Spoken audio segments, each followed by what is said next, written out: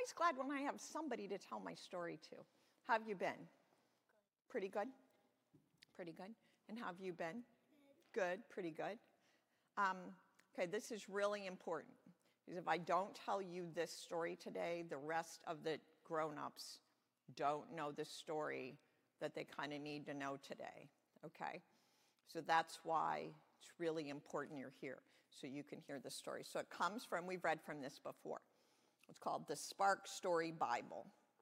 And it tells us the stories that are in the grown-up Bible, but we get, pictures, and it's worded a little bit different. But here's the story. Have you ever heard of the person Moses? Have you ever heard of him? Oh my gosh. This is a big story about Moses. Okay, I'm going to give you a little bit of the backstory before we get to here.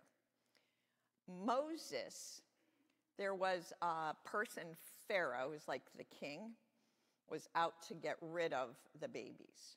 Now, that's a big story about why. But Moses' mom had this really good idea that she was going to protect Moses by putting him in a basket that was waterproof and putting him by the side of the river.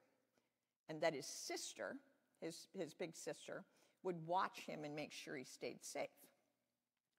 And it turned out he did. And then there's a whole big story about what happened when Moses grew up.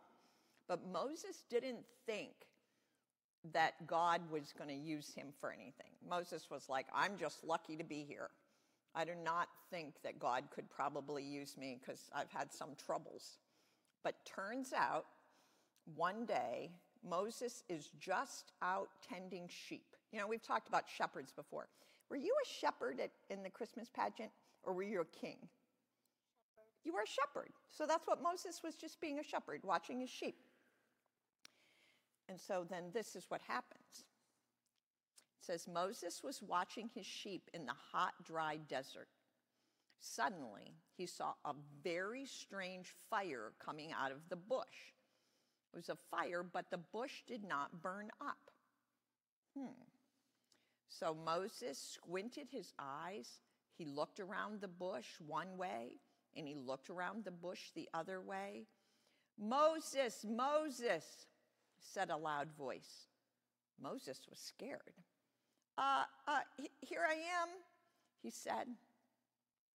Take off your shoes, the voice thundered. The place where you're standing is holy ground. So Moses kicked off his sandals, keeping his eyes on the flaming bush. And he said, I am the God of your fathers, the voice said. Moses hid his face. He was afraid to look because he knew it was God who was speaking to him.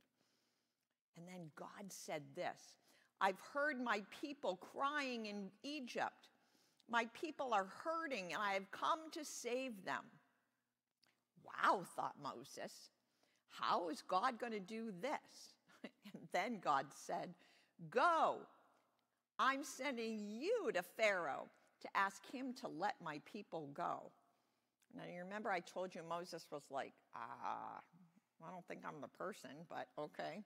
And then Moses says, me? Who am I to go to Pharaoh? Who am I to lead your people?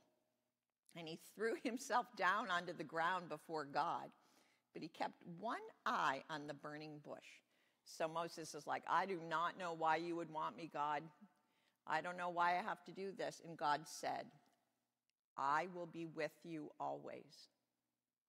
So no matter what, Moses, I'm going to be with you. And when God said that, it said Moses trusted God. He was willing to do everything God said. And God gave Moses the words and the power he needed to talk to Pharaoh and to lead the people out of Egypt. Now, there are a lot more stories in here about Moses and the people.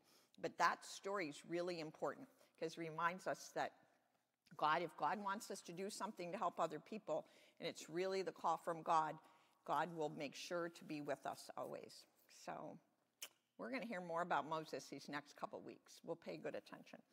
Thanks for listening. So good. And you can go out this morning, but let's say a prayer first. God, thank you this morning for Luke and for Riley, for all the children of the church and for all the children of the world.